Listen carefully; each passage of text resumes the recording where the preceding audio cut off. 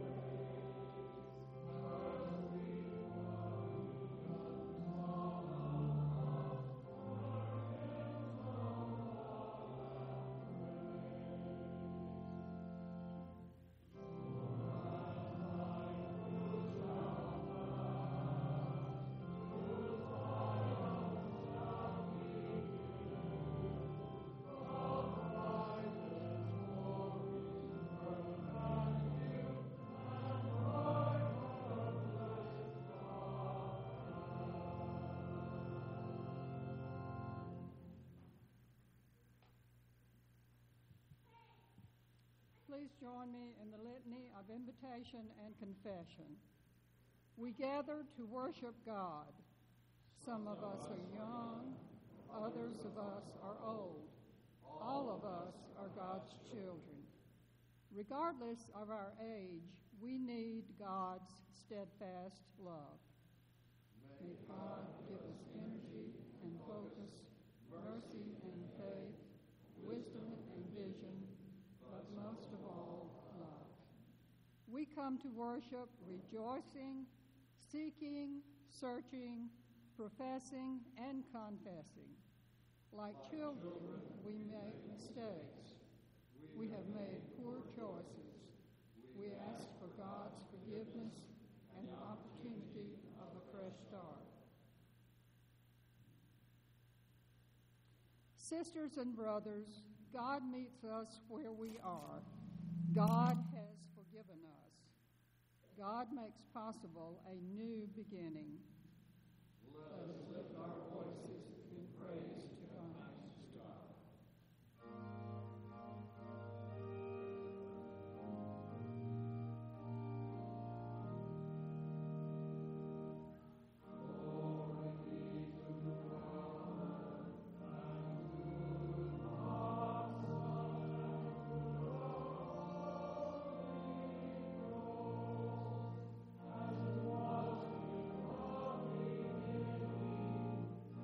Now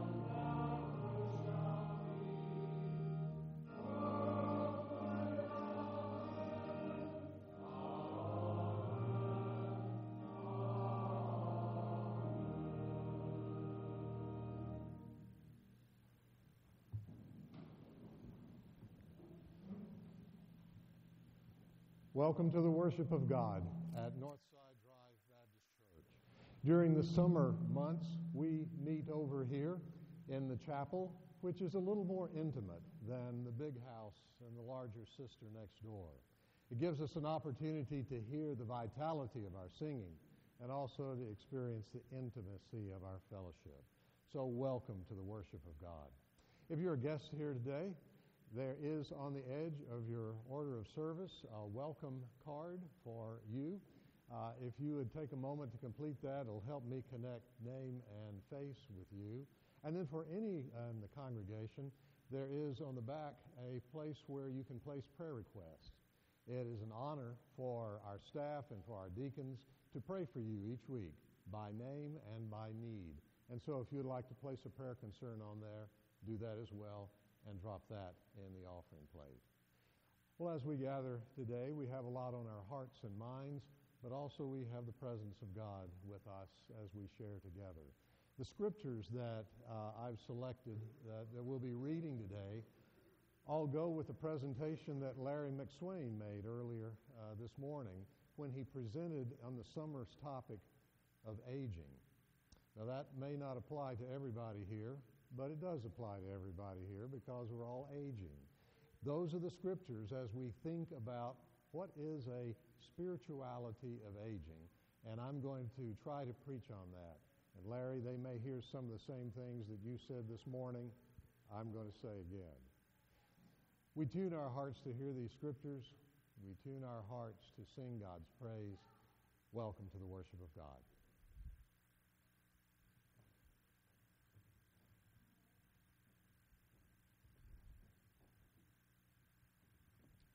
God is generous and abundant in blessing.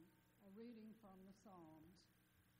It is good to give thanks to the Lord, to sing praises to your name, O Most High, to declare your steadfast love in the morning and your faithfulness by night to the music of the lute and the harp, to the melody of the lyre. For you, O Lord, have made me glad by your work. At the works of your hands I sing for joy. The righteous flourish like the palm tree and grow like a cedar in Lebanon. They are planted in the house of the Lord. They flourish in the courts of our God. In old age they still produce fruit. They are always green and full of sap, showing that the Lord is upright. He is my rock. There is no unrighteousness in him. Here ends the first lesson. And now let us pray.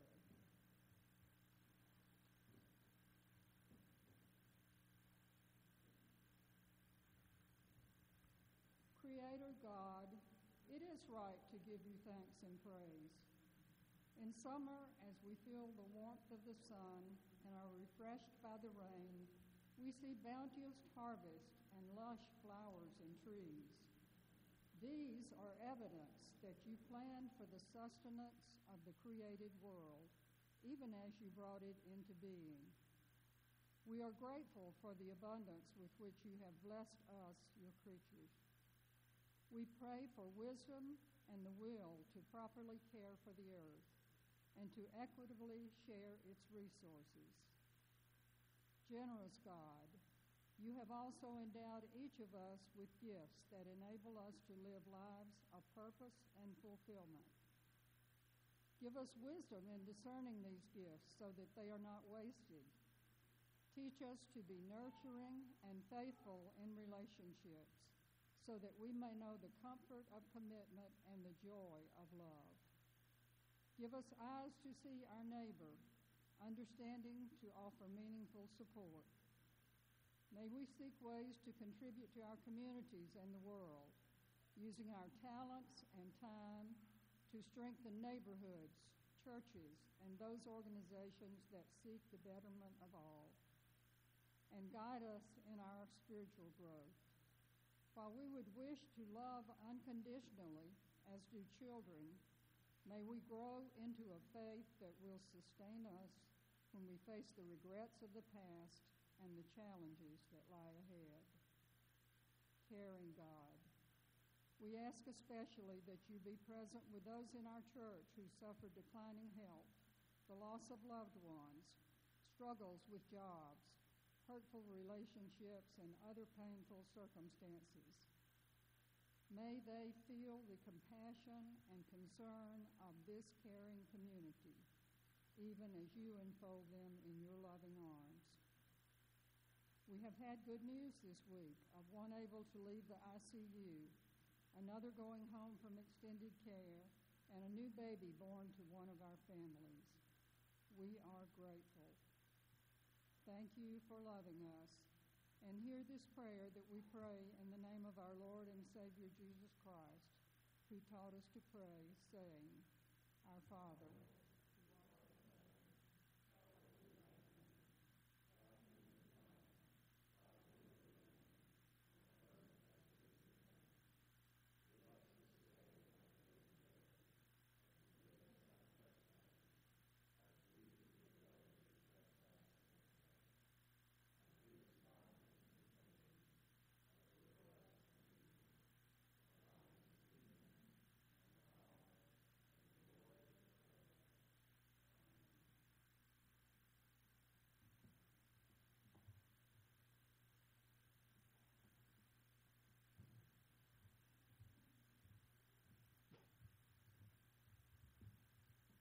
God gifts us and grows us. In Christ, we mature in love. A reading from the letter of Paul to the Ephesians. The gifts he gave were that some would be apostles, some prophets, some evangelists, some pastors and teachers, to equip the saints for the work of ministry, for building up the body of Christ, until all of us come to the unity of the faith and of the knowledge of the Son of God, to maturity, to the measure of the full stature of Christ. We must no longer be children, tossed to and fro and blown about by every wind of doctrine, by people's trickery, by their craftiness and deceitful scheming. But speaking the truth in love, we must grow up in every way into him who is the head, into Christ, from whom the whole body, joined and knit together by every ligament with which it is equipped, as each part is working properly, promotes the body's growth and building itself up in love. Here ends the second lesson.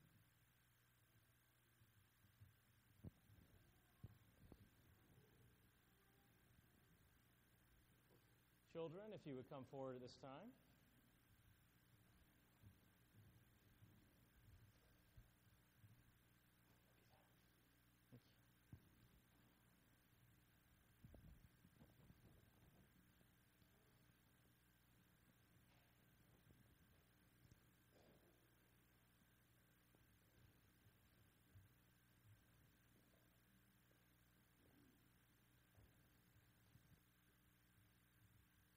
Well, good morning, everyone.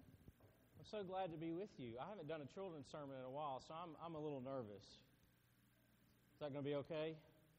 We can be together in our nervousness, can't we? We're talking about aging today, okay?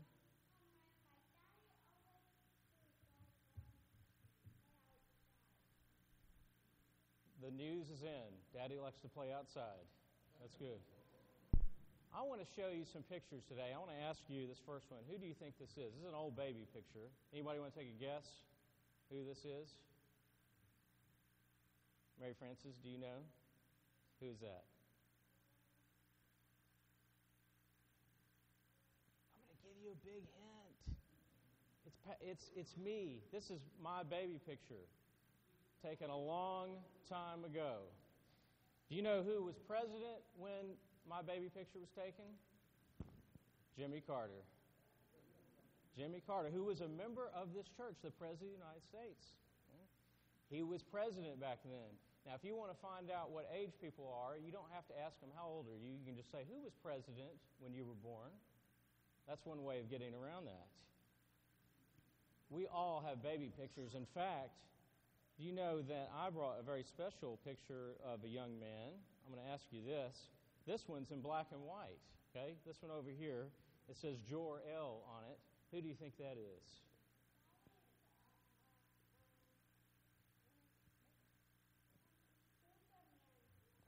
That's Superman's daddy. That's right. Nailed it. Very good, young man. You're batting 1,000 this morning. That is Pastor James when he was a little boy. Pastor James, how old were you when this picture was taken? I was 5 years old. 5 years old. And then to the right of Pastor James is Superman's son, Kal-El. And who is that, Pastor James? That's my son Stuart. And is there another Superman on top? That's my grandson Sean. 3 generations of Superman. Isn't that amazing? And now you've seen both the pastor's baby pictures this morning. Well, I want to show you another baby picture. Did you know that we, in our congregation, one of our members just gave birth to a new baby, okay? This is Brian and Jen Knight with their new baby, Julia Marie. Isn't that beautiful? Brand new. She was just born on Friday.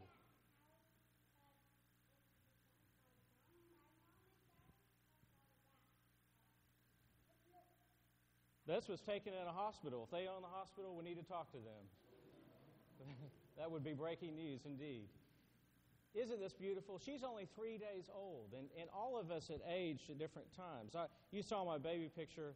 I've aged so much that I do crazy things, like I go whitewater rafting occasionally. I get in the water around scary rocks, you know. And just the other day, I went and saw Gene Ledbetter, who's been a member of our church for over 50 years, I believe. And Gene painted this painting. Isn't this great, congregation? The reviews are in.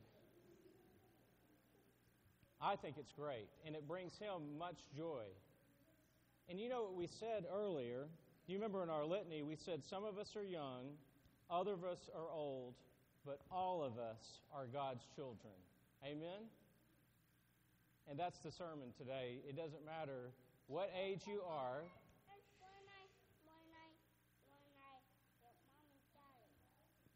It doesn't matter how old you are, how young you are God's child.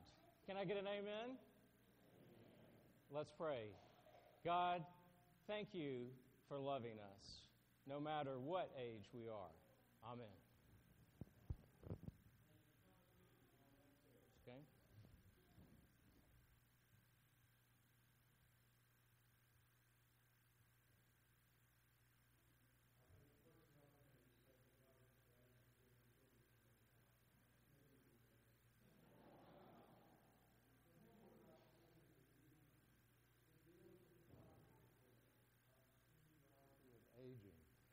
It is entitled, O Lord our God, whom all throughout life we praise, as year by year days add to numbered days, with each we prove the wonder of your ways, while still adoring each new song we raise. That's the new song we'll sing. Let's stand and sing it together.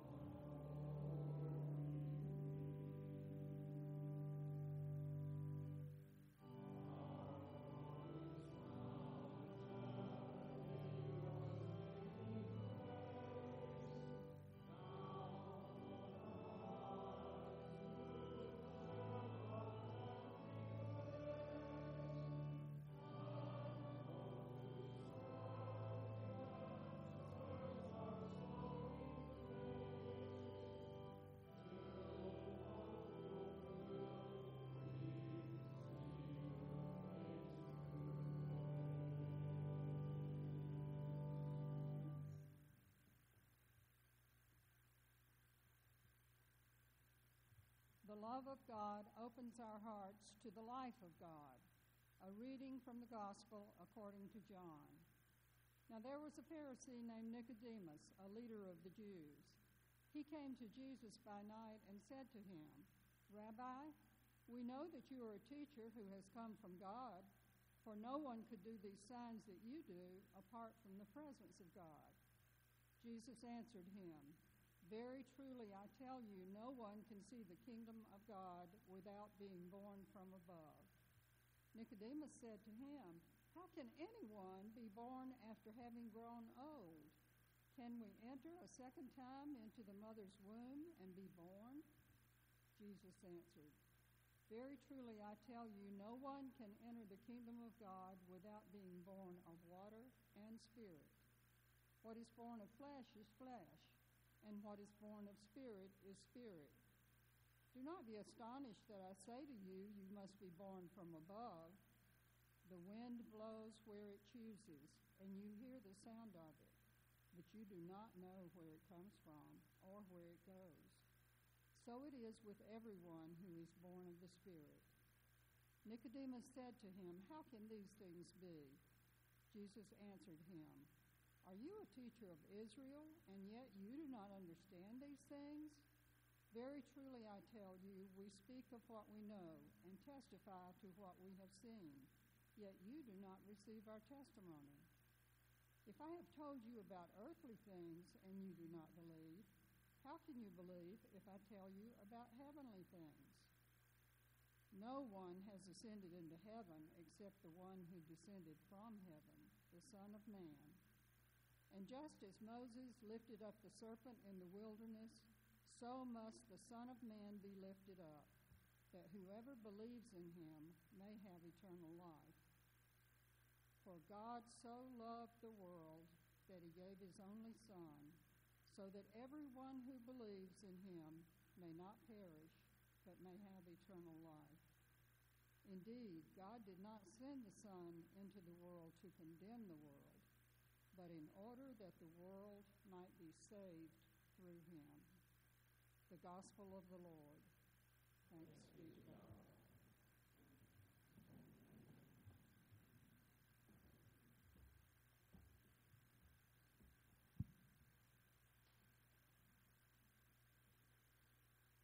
If you've been in my study, my office just behind this door, you've seen the menagerie and the museum of odd stuff that I have in there. It is a collection over the years and various things, all the way from comic book stuff to cow horns that we used to use in hunting back in Louisiana, all the way to old books and new books. And one of the things I have on the shelves there is the toolbox that belonged to my grandfather. The toolbox is 100 years old. It has his signature on it. He was a carpenter, he was a blacksmith, he was a farmer, and for a while he was the night marshal in our little town of Arcadia. The tools that he had in that toolbox I still have, and it helps me think about him. Also, this picture helps me think. I know many of you can't see this, but it's a picture of my grandfather, whom I call Papaw. Papaw's here in the middle wearing his regular uniform, which was blue jeans. His other uniform was denim and khaki and such as that. But here he is, taken a picture of long ago, next to evidently a newborn calf. This would have been the latest milk cow in a long lineage of milk cows that served the family well. I don't know, a few months old. It looks like the picture was taken in the springtime to me. That's the cow over there. Over here is this kid in red overalls.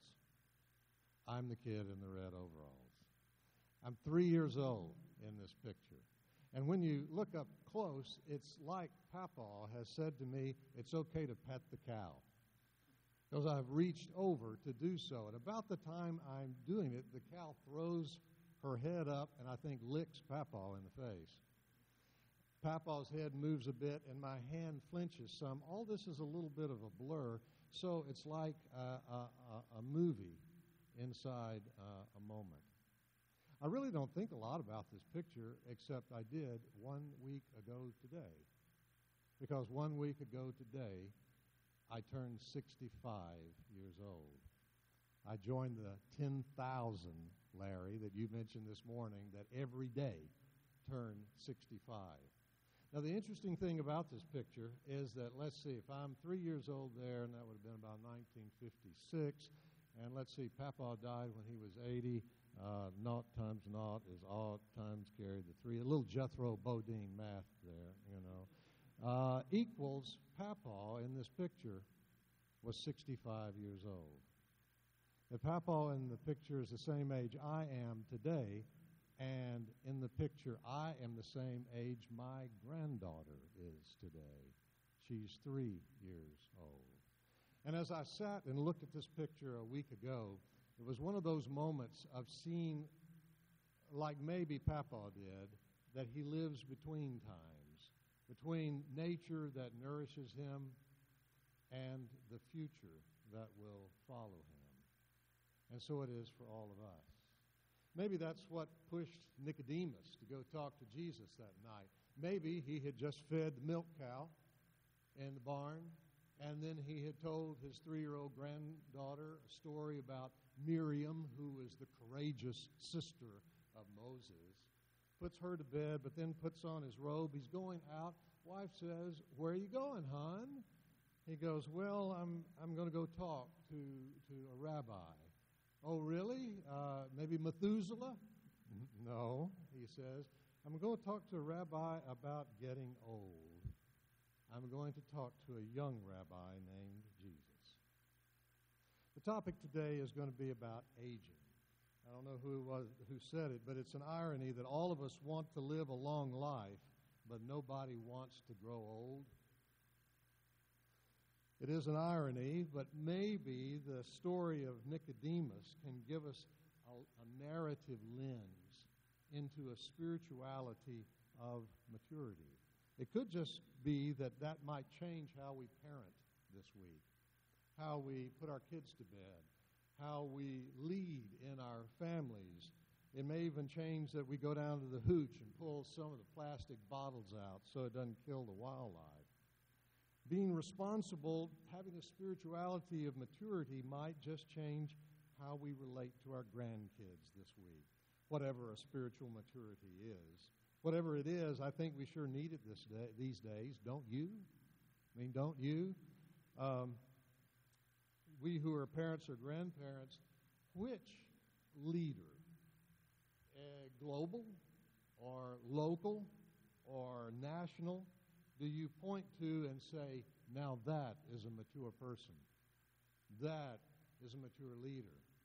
To me, it seems like we have a lack of maturity these days.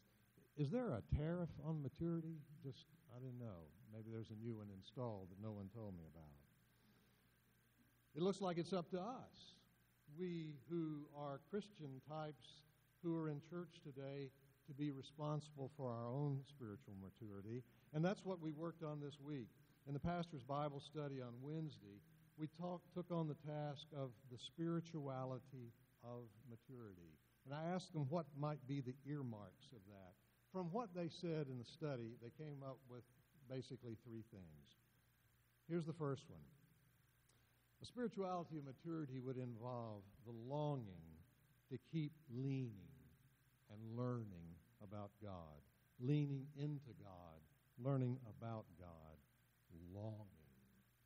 I don't know what it was that pushed old Nicodemus to go see Jesus at night, but John the writer makes sure we know that it is at night. Of course, John does a lot with double entendres, that night had descended on the soul of Nicodemus as well as the sun had set, and he went to Jesus by night. And the first question he ends up asking Jesus that you heard Jackie read was, how can a man be born again when he is old?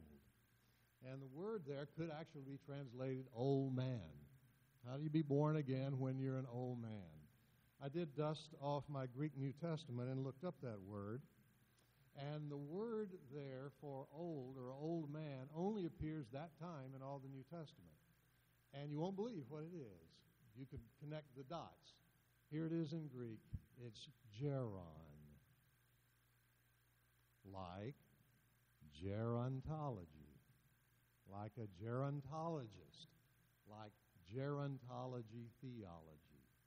How can a man be born again when he has grown old and should go see a gerontologist? Well, the main thing that I see about this longing is that he has a sense of humility.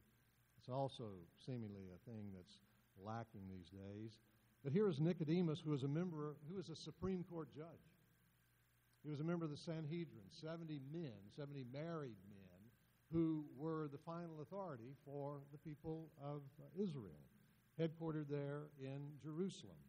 He was of that class, and yet here this older man of prestige, a Supreme Court judge, has gone to see a young law school student named Jesus, this new rabbi, and see what he could learn from life about him. Whatever else the spirituality and maturity involves, it's this longing, it's humility. And I thought about a book that many of us read years ago. Did you read Tuesdays with Maury? Remember that book, Tuesdays with Maury, by Jeff Alblum, who was a sports writer, but Maury was one of his college professors, a mentor of his. And Maury was dying. And he died over a period of maybe 16, 18 weeks, and every week was a little different. Every Tuesday, Mitch would go see Maury, and he would journal about it. And there came the day, I remember, that when Mitch showed up and said, "How are you doing, Maury?" He says, "Well, things are different this week. I've needed to start wearing diapers." And Mitch said, "Oh, I'm so sorry to hear that." And Maury said, "Oh, it's not that big a thing. I've done it before." One of the things we talked about on Wednesday is this thing of dependency, that none of us who have become adults want to be dependent in a childlike way again, and yet, one, that's a prerequisite for entering the realm of God and celebrating the presence of God, and two, that is as human as it was when we were 1 and 2 years old.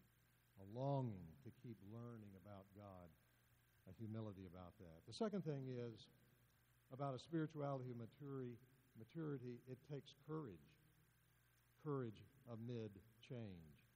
As everybody said around the table, aging is not for the faint of heart, and you know that to be so. Larry referenced several good books this morning. This is the Harvard study that he mentioned a few times. It's called Aging Well by Dr. Vallant. Harvard studied aging over the same people for 50 years. They started 60 years ago, the book's about 10 years old, and picked students and those who were late teens and in their 20s, and then kept up with them for 50 years. It's the most thorough, ongoing study of aging that has ever been attempted by the Harvard School of Medicine. From it, there are 6 or 7 things that the author, gleaned. 2 of them I'll share. Here's one of them. He says that objective physical health is less important than our subjective good health. In other words, how we think we are is more important than how we are diagnosed to be. It's not our diagnoses physically, our prognoses physically. It's how we think about ourselves that makes for healthy aging, he says. I thought often about my conversations with Wilton Looney and conversations with Wilton about Linton Bishop, and how Wilton would talk about Wilton has so many things wrong with him. He's got this and he's got that. And he mentioned all the different diagnoses and how Wilton's life seemed to get smaller. He was able to work and practice, then he wasn't able to practice, then he wasn't able to walk, then he was in a wheelchair. And in a way, by some measurement, his life got smaller. But yet, Wilton said, but Linton never complained. That it was something about his attitude about life that changed his health more than the prognoses, the diagnoses did. I think of that regarding Nicodemus as well. Here was this older man. I can imagine he's at least graying at the temples. I can imagine him around the campfire with Jesus. He's lingering in the shadows, but then finally everybody else seems to turn aside, and then he comes and he has his moment, and he talks with Jesus then. He wanders off the page in the 3rd chapter. We don't know what happens to him until the 7th chapter. He makes a cameo appearance again in John's Gospel. The Sanhedrin are all upset. The temple police have complained about Jesus. They said, we need to arrest him, and somewhere he finds this courage. And Nicodemus says, isn't it against our law to jail a person without giving them a hearing? And then all of his colleagues say a derogatory remark, saying, well, are you from Galilee too? And ethnically categorizes him. We don't hear again for another 12 chapters till 19, and then it's time for Jesus to be buried. Who was it that went to get the body of Jesus?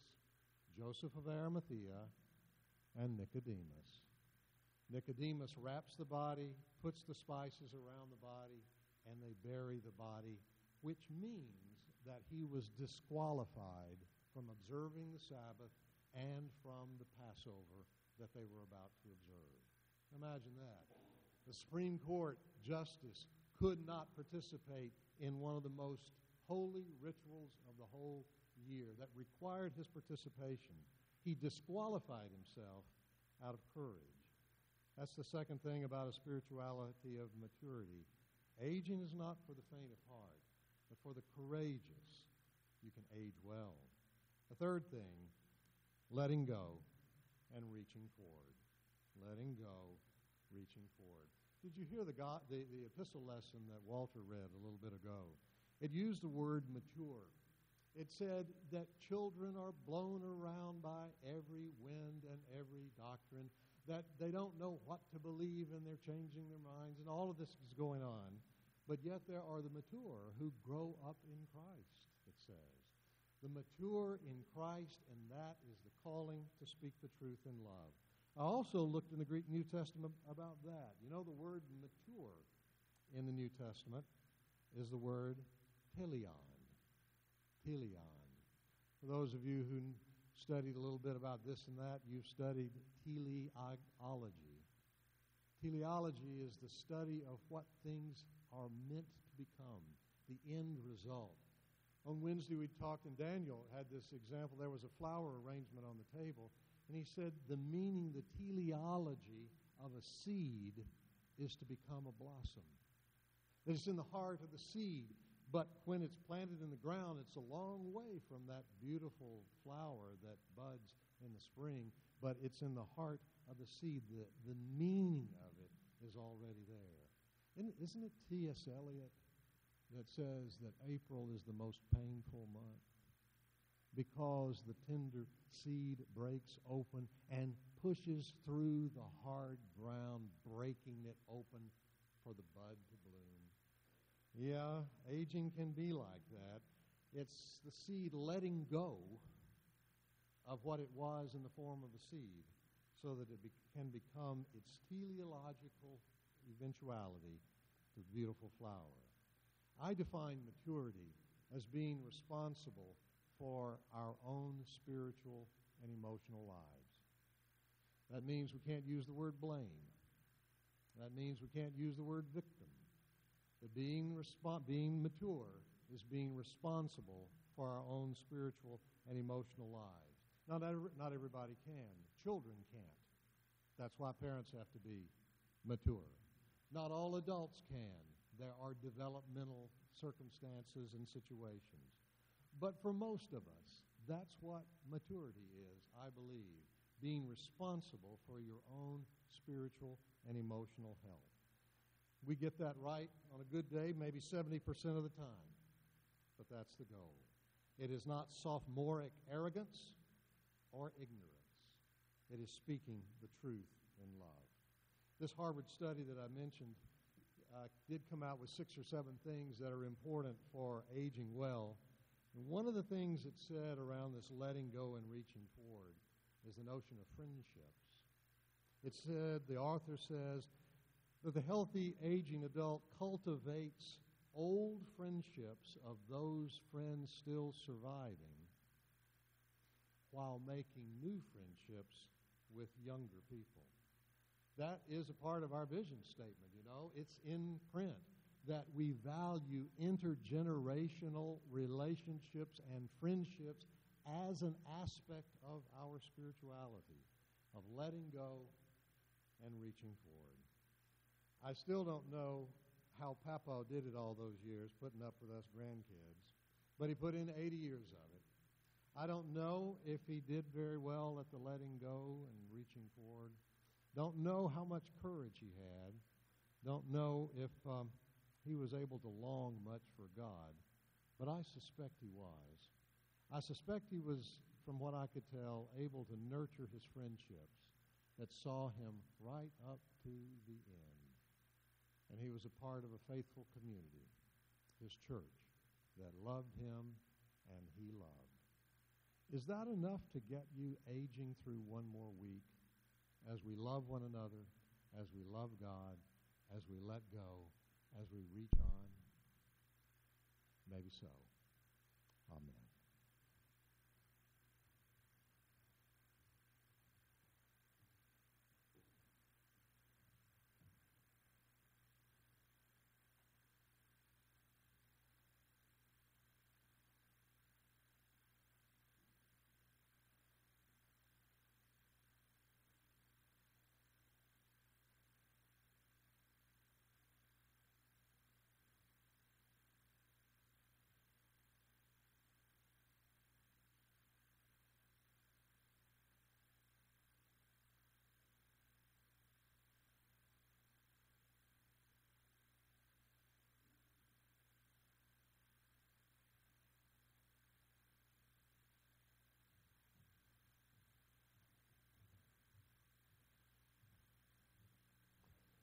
It is our tradition that when a word is offered, an invitation to dedication is given, that where we tune our lives to the grace of God. We sing a hymn today that is a part of that dedication, and we have folk who from time to time say, "Count me in, join the church, join in with this congregation as we grow in grace." The song that we sing today was written out of the crises in a man's life. It wasn't that far from that terrible duck boat accident that happened in Missouri this week. The man who wrote this hymn lost nearly all of his family in a tragic shipping accident. But yet, he was able to find grace enough in God to get him through. That's what we sing about. Let's stand together and sing.